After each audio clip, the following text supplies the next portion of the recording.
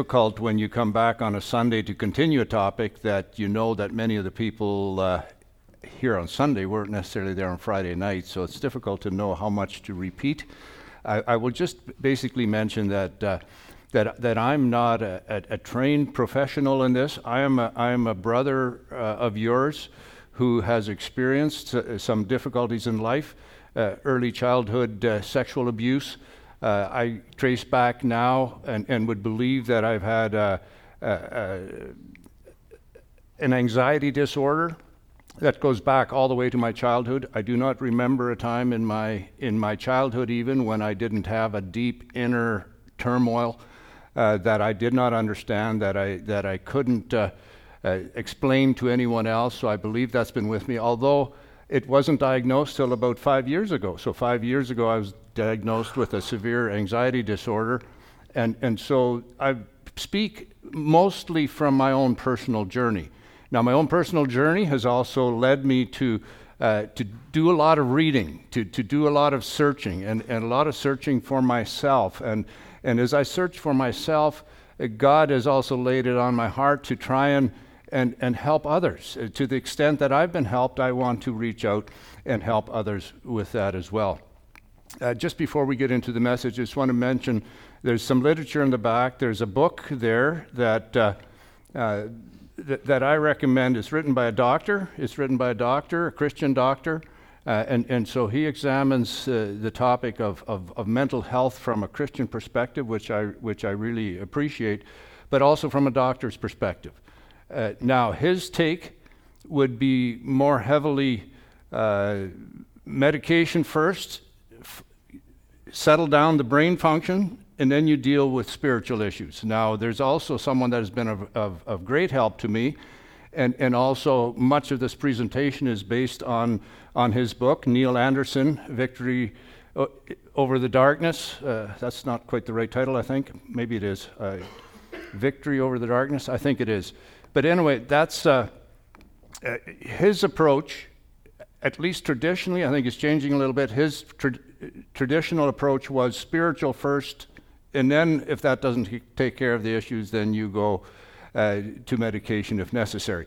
Either way, they both have very helpful input to give, and so as with everything else, you have to also come to a place in your own life where you believe before the Lord that you're on the right path and you're doing the right thing, and not everyone is going to agree with that, and you won't find necessarily even professionals that are all on the same page on these things.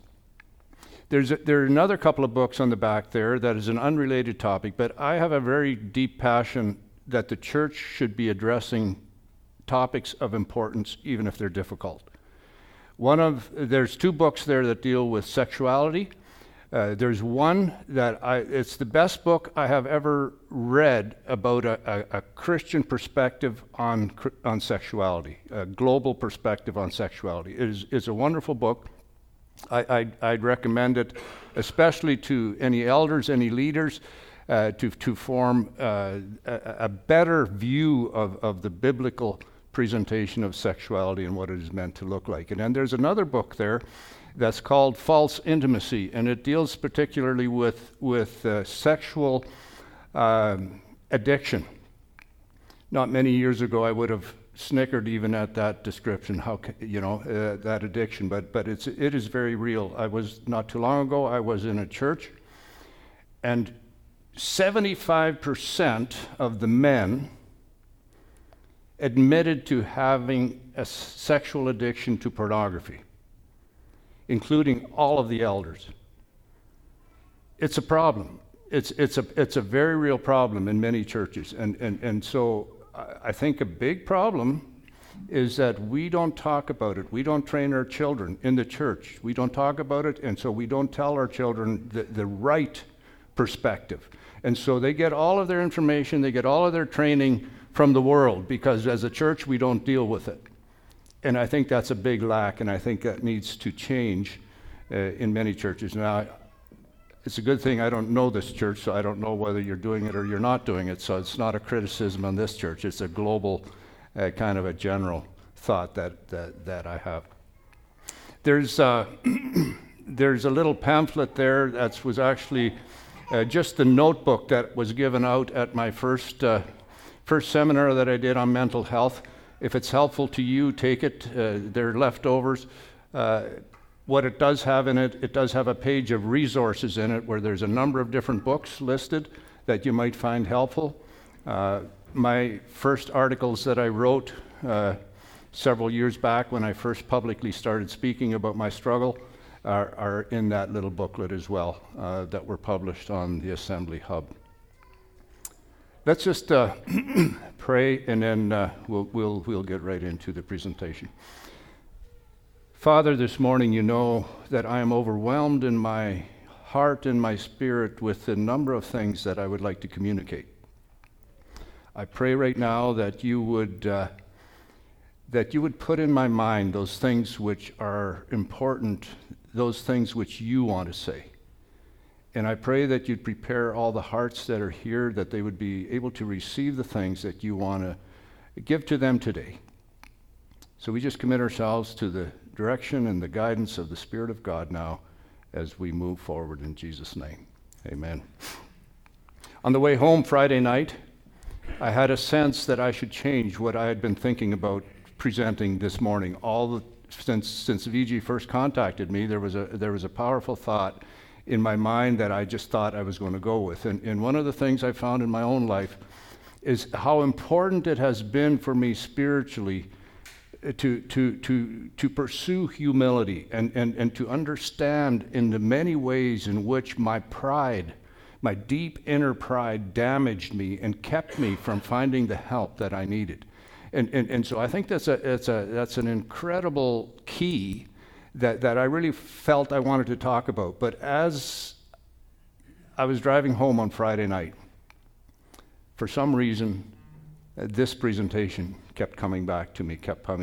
So yesterday I reworked it a little bit, and so I want to present this. And what I really want you to get from it is, I believe that mental health in its highest form is really a complete harmony of our whole person. The harmony, spirit, soul, and body. That's what true mental health is. That harmony that is found between all of that, the whole person, who we are, and so how do we understand that? How do we pursue this? And this is 1 Corinthians 2:14-3:4, we won't read it, but that's the passage, and many of you will be aware of it, where it presents three different persons. It presents a spiritual person, the natural person, and the carnal person. So we just want to look a little bit at some of those and the differences of that and how that may impact us in our spirit regarding spiritual health. So first of all, our spiritual makeup, and again, I get this from Neil Anderson, so this isn't all my own doing. I've done some tweaking on this, but this is his presentation. So just as a visual reminder that we are a tripartite being. We have three parts in us. Well, some people will say two, an inner and an outer. Some people will put together spirit and soul. The Bible talks about spirit, soul, and body, so I'm confident speaking about spirit, soul, and body. And even though I can't tell you exactly where one starts and the other one begins, I do believe that they are distinct and that they all function somewhat differently. Now, part of that, now after the fall, there is this. Does this pointer work? I guess it doesn't.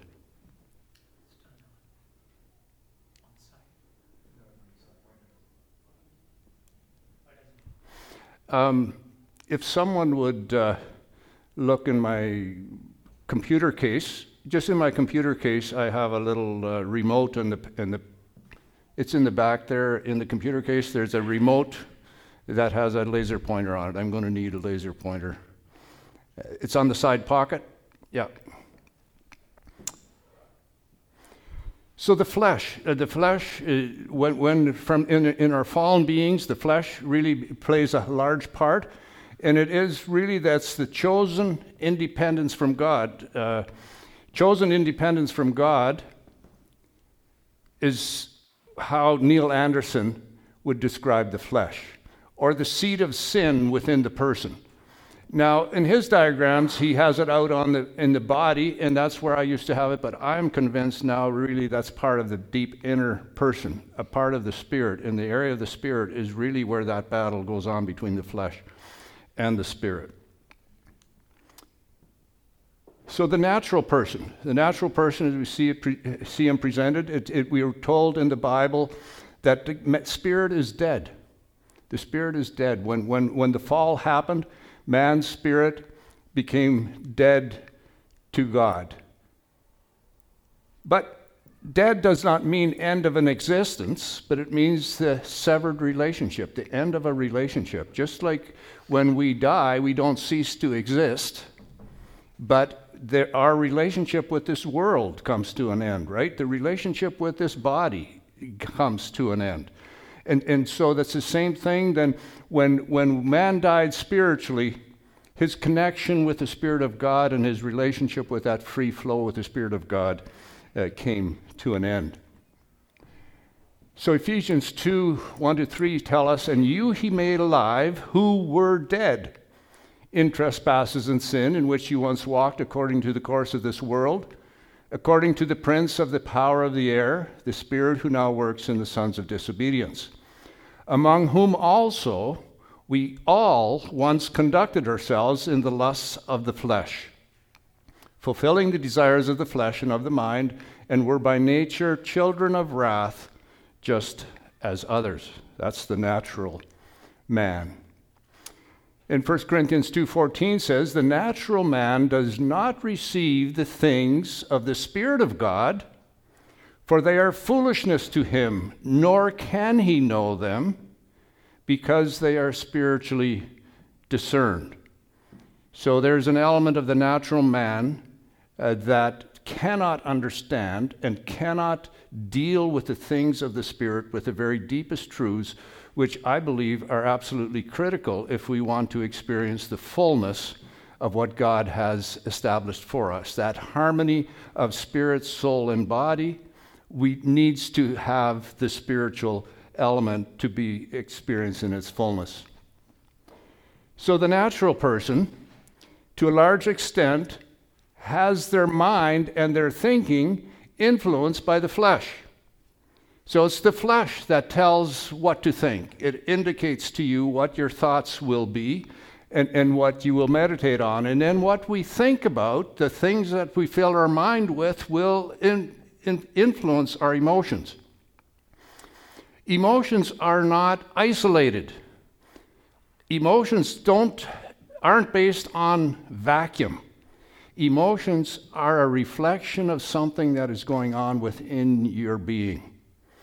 And very often they're connected to what you're thinking and how you're thinking. You may not even be aware of what you're thinking. Your subconscious thoughts will also influence your feelings, but your feelings are very much influenced by your emotions. And in the natural person, and this still functions, the soul functions this way in all of us, but then your thinking and your thoughts and those things which you influence then the choices that you make. The will is influenced by them. Then what you find in a natural person, and not just the natural person, but you find the natural person is their emotions are also can very much be influenced from the outside forces, and in all of us even how the body feels, right? If you're sick, if your body's not functioning right, if you're not sleeping right, if you're overworked, like all of that will play into your moods, into your emotions, and you'll be influenced by that. And in the natural person, will all too often be making choices based on feelings. Will be making choices and exercise their will based on how they are feeling. And so because there is not that direction from the Spirit, that is what the natural man is like. But now what about the spiritual man, the spiritual person? Romans 8, verse 9, talks to us about the fact that the relationship with God has been reestablished through rebirth. the Spirit of God moves into our spirit. And the Spirit of God is united with our spirit when we are born again.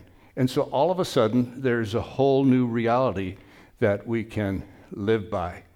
Romans 8, verses 9 and 10, but you are not in the flesh, and this is speaking about identity, no longer in the flesh, that's not our identity, but in the Spirit, if indeed the Spirit of God dwells in you. Now, if anyone does not have the Spirit of Christ, he is not his. And if Christ is in you, the body is dead because of sin, but the Spirit is life because of righteousness.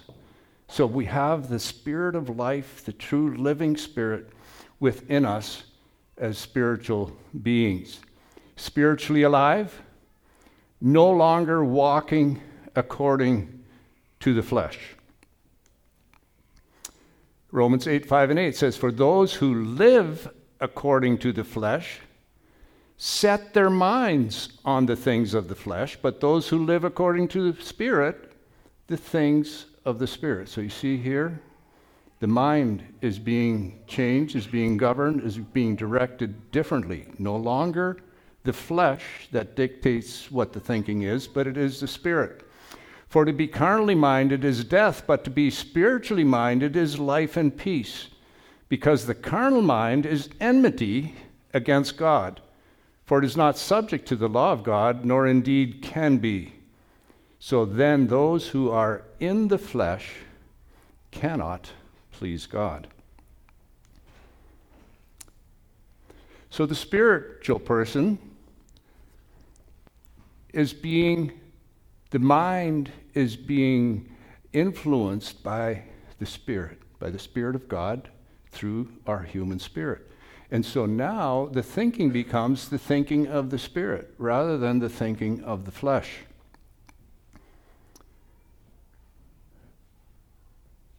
God has revealed them to us, speaking of the things that have been revealed to us, through His Spirit. For the Spirit searches all things, yes, the deep things of God. For what man knows the things of a man except the spirit of the man which is in him? Even so, no one knows the things of God except the Spirit of God. Now we have received not the spirit of the world, but the Spirit who is from God, that we might know the things that have been freely given to us by God.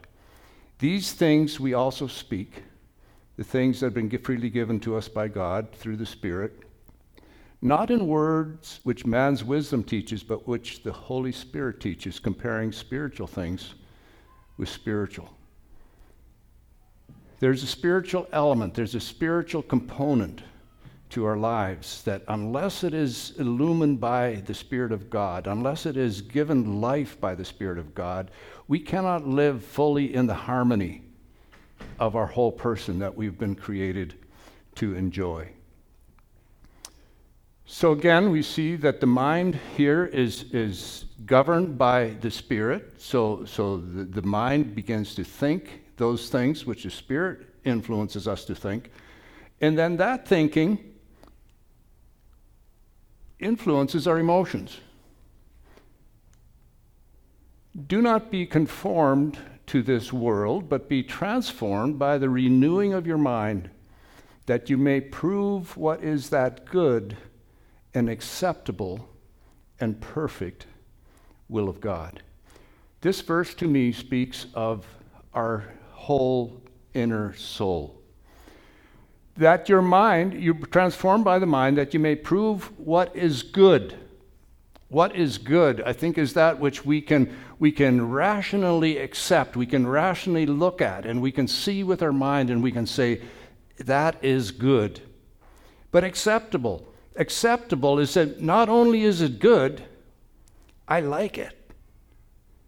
It's my emotions are engaged. It's not just a rational exercise, but my emotions get involved, and I say, you know what? That is acceptable. That is pleasant. That is something that I want. And then it's perfect. It's perfect. And so we say, why would I choose anything else? So our will gets engaged, and we make the choice, and we say, I want to choose that. I can understand with my mind that it's good. I can embrace it with my heart, with my emotions, and then I follow through by accepting it and walking in that. And so that is the transformation of our minds. And as we do that, Romans 8, verse 8 tells us that we are then saying no to the flesh.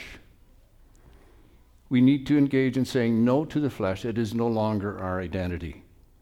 It's no longer our identity. It's not removed. That tendency is still there within us. We have that within us. The flesh is still there. It is still telling us things. It's still influencing us.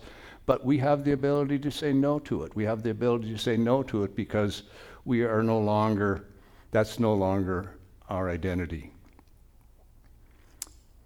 So then the emotions are governed by the mind to a large extent, but you see this one, I believe that the spiritual person, the arrow between the emotions and the will is not there.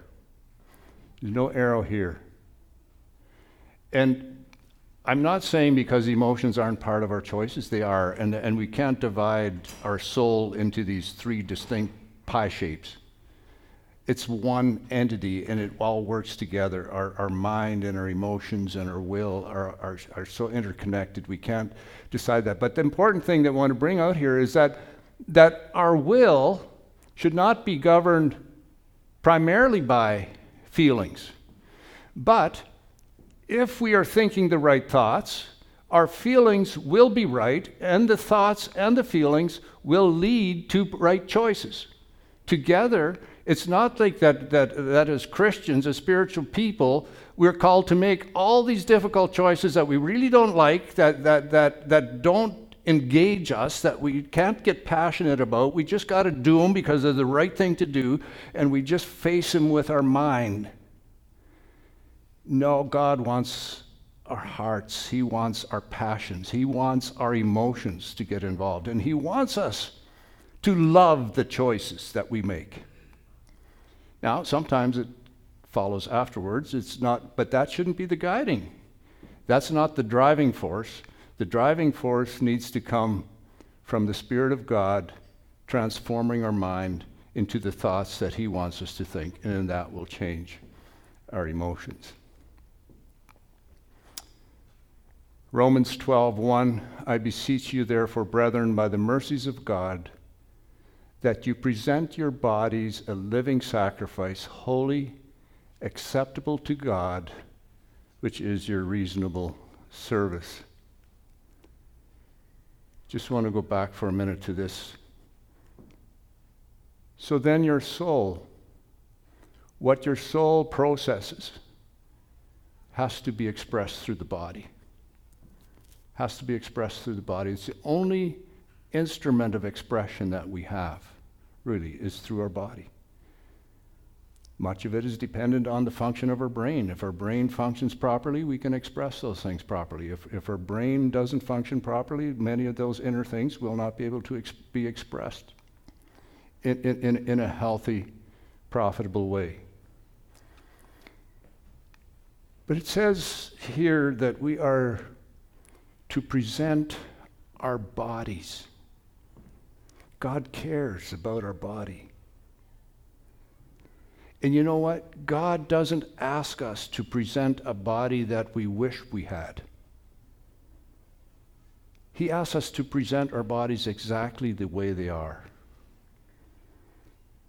If part of our body is a poorly functioning brain, if part of our body is that we have all these tendencies to depression, to worry, to all that, and that there's something not functioning right in our bodies, and it leads to that, and that pressure is on our lives, God just wants us to present that to Him.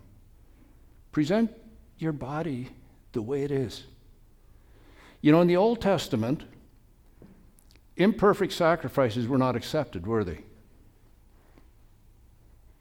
In the New Testament, that's the only sacrifice that's accepted. God doesn't ask us to present ourselves to Him perfect. He knows nobody could sacrifice themselves if they had to be perfect before they sacrificed. He expects us to sacrifice ourselves as broken as we are. And he wants us to present ourselves to him. He realizes that we can't first fix ourselves. We can't first get it together before we give ourselves to him. We present ourselves to him exactly the way we are, and he wants us the way we are. Because he says, I can make the changes. I can make the changes. I'm not saying by that he'll take away all the physical struggles that we have. I think largely he doesn't. Often he doesn't. But what he does do is he embraces us. And he accepts us. And his Spirit will communicate with your spirit that you are loved. His Spirit will communicate with your spirit that you are accepted. His Spirit will communicate with your spirit that you are his and you are his forever. And his Spirit will communicate with your spirit that he loves you. In spite of the fact that sometimes you can't put together how the difficulties of your life match with the love of God for you. Sometimes there are times when we can't put that together. In our limited thinking, it doesn't look right. It doesn't look like love. It doesn't look like God's care. But in spite of that, if we sacrifice ourselves to him and yield ourselves to him and give ourselves to him fully, he will fill our hearts with a peace that tells us, I love you. You're mine. I'm not accepting you based on what you can do for me. I'm not accepting you based on what you can give to me. I'm accepting you so that I can give myself to you. And so we need to present our bodies and we need to present our bodies to him the way they are. Broken as we are. Weak as we are. Struggling as we are. Humble ourselves because there's something within us that we always want to think that I can give something good to God. I can contribute something to this. I can sure I'm dependent on grace, but there's surely something that I can give him of value that's mine, and we want to think that I'll get myself together, I'll put things right, and then I'll give myself to God. No, it doesn't really work that way, does it? We give ourselves first, exactly the way we are. Do you not know that your body is the temple of the Holy Spirit who is in you, whom you have from God? You are not your own, for you were bought at a price. Therefore glorify God in your body and in your spirit, which are God's.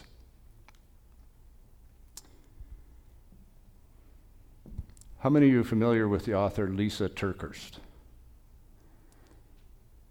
Yeah, some of you. And she, I just read one of the books recently. Was it It's Not the Way It Was Supposed to Be, or something like that, the title, talking about, and one of the expressions that she used really stuck with me. She says, we're between two gardens. Between two gardens. The Garden of Eden was perfect, right? Man was perfect, perfect harmony, perfect relationships, perfect everything. And then we have the promise of a new heaven and a new earth and a new perfection and a new garden of God that we will enjoy and that we will live in. But here we have the past and we have the future. But we're in the now. We're in the now. And so because we're in the now, I think this picture probably, I know it more accurately portrays me, and perhaps you as well. Because we have not yet been fully delivered from sin, have we? We've not been delivered from sin in the sense of its presence and of its of the effects that it's had, because we do know that all that is not pleasing to God comes as a result of sin. All illness is a result of sin. all misfunction in our bodies, in our souls, and in our spirit are results of sin. Are breakdowns that have been caused by sin. And we live in that reality right now. To a large extent, we live in that reality. And that's what this picture speaks about. We are no longer in the flesh, but too often still walking according to the flesh. Although our new identity as believers, our identity is in Christ. We are in Christ. We have the Spirit of God living within us. That living Spirit, that connection, that spiritual connection with God has been restored. But we also have the flesh, which continues to influence us, and we can listen to it, and we can follow that voice just like we can follow the voice of the Spirit. In 1 Corinthians, Paul says to the believers, "And I, brethren, could not speak to you as spiritual people, but as to carnal." Verse 3, "You are still carnal. For where there are envy, strife, and divisions among you, are you not carnal and behaving like mere men, like natural men? For when one of you says, 'I'm of Paul,' and another, 'I'm of Apollos,' are you not carnal?" What he's basically saying to them is you are born again. You have the life of the Spirit within you, but you're acting just as though you didn't. You're acting like mere men. You're acting like natural men. You're acting as though the Spirit of God did not live within you, was not directing you, was not guiding you, and so you're living no different than anyone else. So we see here they're double-minded. I understand double-minded this way, that you are receiving input both from the flesh and from the Spirit at the same time, and they are not agreed. The flesh and the Spirit will never agree. Sometimes they might seem to agree, but the results are very different. They're looking for very different results in your life. And so if you are listening to your flesh and you're listening to your Spirit, you're going to be of a divided mind, a double mind, and you're going to be thinking opposing thoughts at the same time. And that will bring great tension into your life. James 1, 5, verse 8 talks about this. It says, "If any of you lacks wisdom, let him ask of God, who gives to all liberally, without reproach, and it will be given to him. But let him ask in faith, with no doubting, for he who doubts is like a wave of the sea, driven and tossed by the wind. For let not that man suppose that he will receive anything from the Lord. He is a double-minded man, unstable in all his ways." Much of the instability in my life, I have to confess, comes from listening to two opposing voices.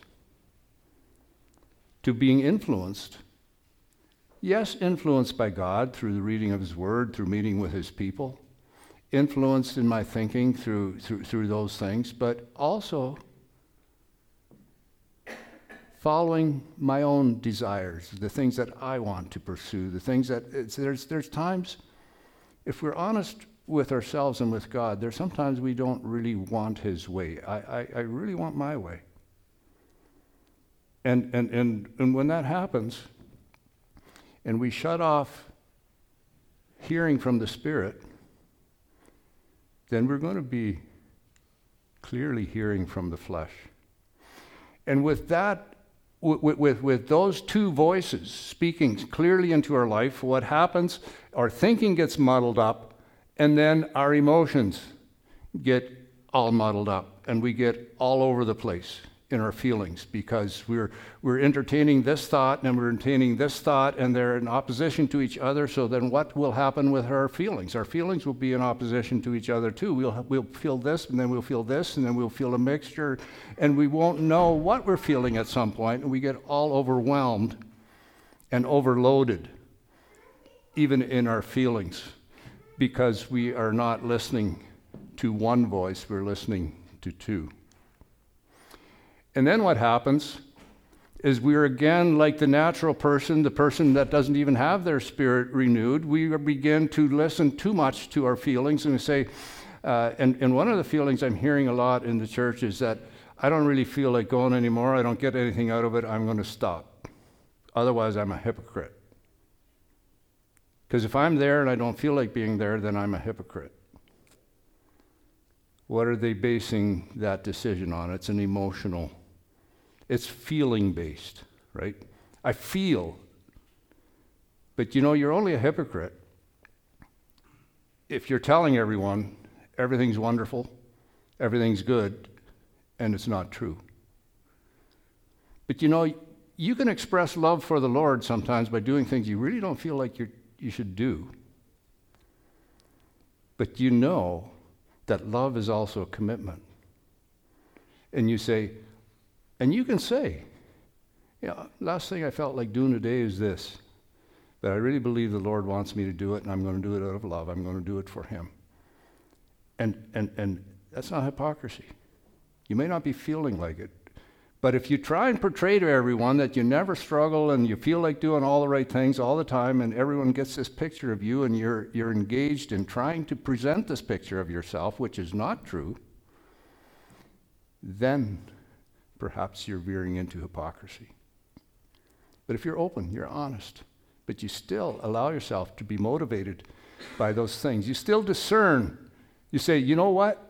I think what I'm feeling right now is coming from thoughts that are coming to me from the flesh. They're not coming to me from God. They're not coming from me through the Spirit. And so I'm going to choose to follow that which comes from the Spirit of God.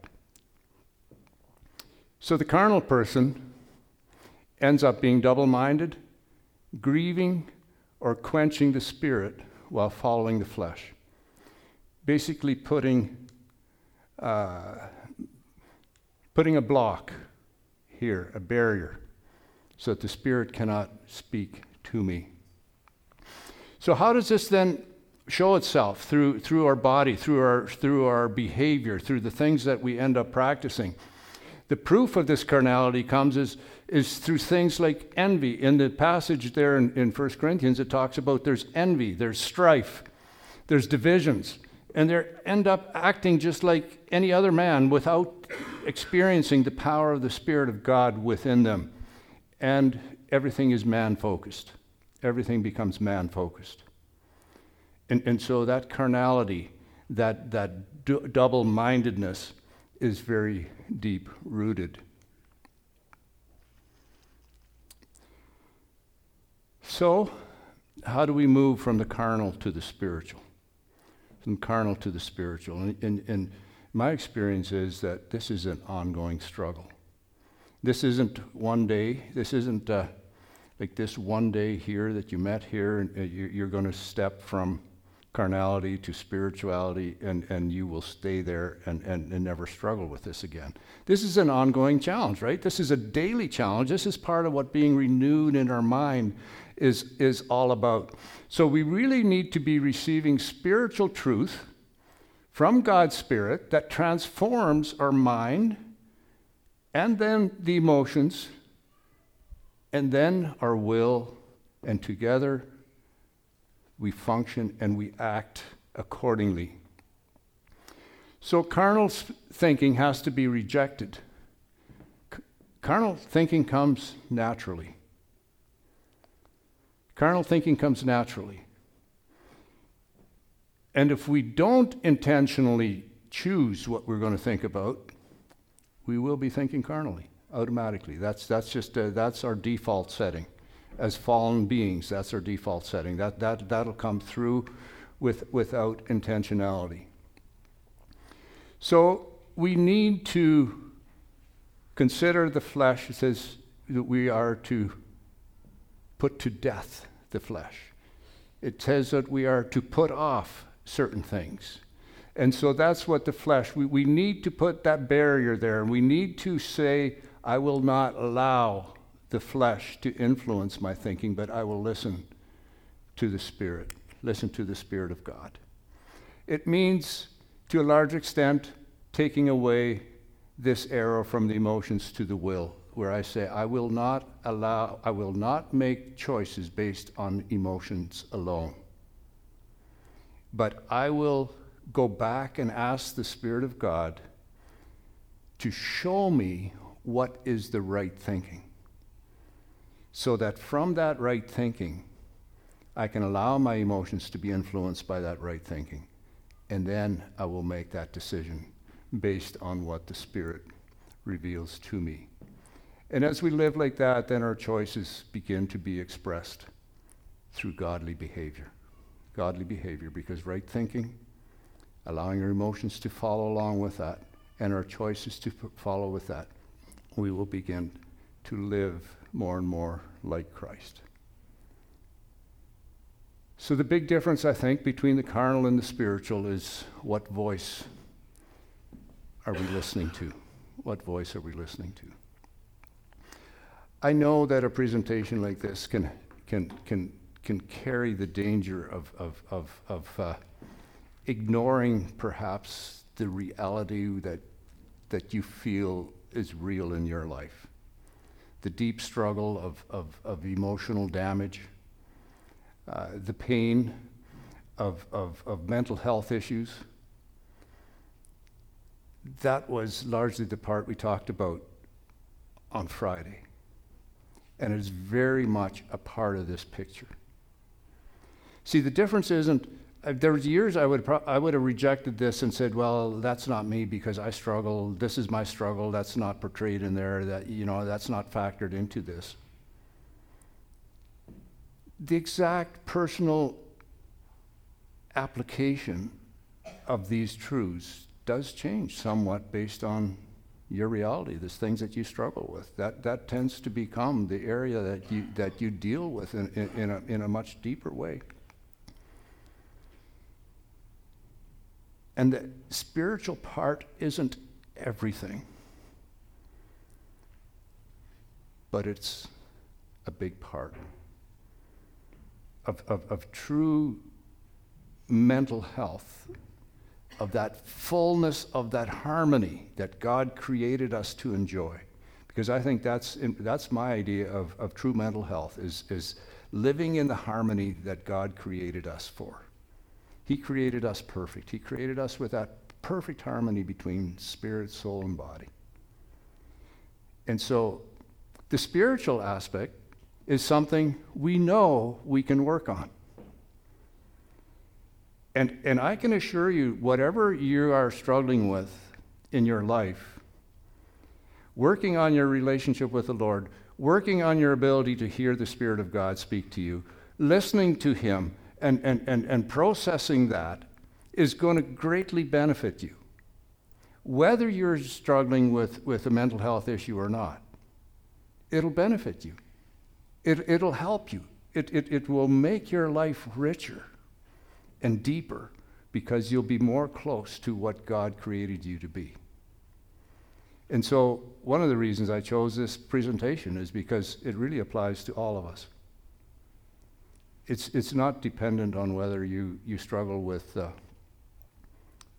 mental health issues or not. This is something we all need to learn, right? We all need to grow in, and we need to be followers of the Spirit in our daily walk, not followers of the flesh. Let's pray. Father, I just pray that each of us here this morning would have had a little passion stirred within us to be more like you, to listen more carefully to you, to recognize your voice a little bit more clearly, that we would not be content to stay as those that are influenced so strongly by the flesh, but that we would learn to say yes to the Spirit, that we'd learn to say yes to your thinking, that we would allow you to guide us and lead us through life through right thinking, healthy thinking. And then, Lord, I pray for specific help for each one that needs to know how do they apply this in their own circumstances. And I just pray, Lord, that you would give guidance and wisdom in that as well. I pray in Jesus' name. Amen.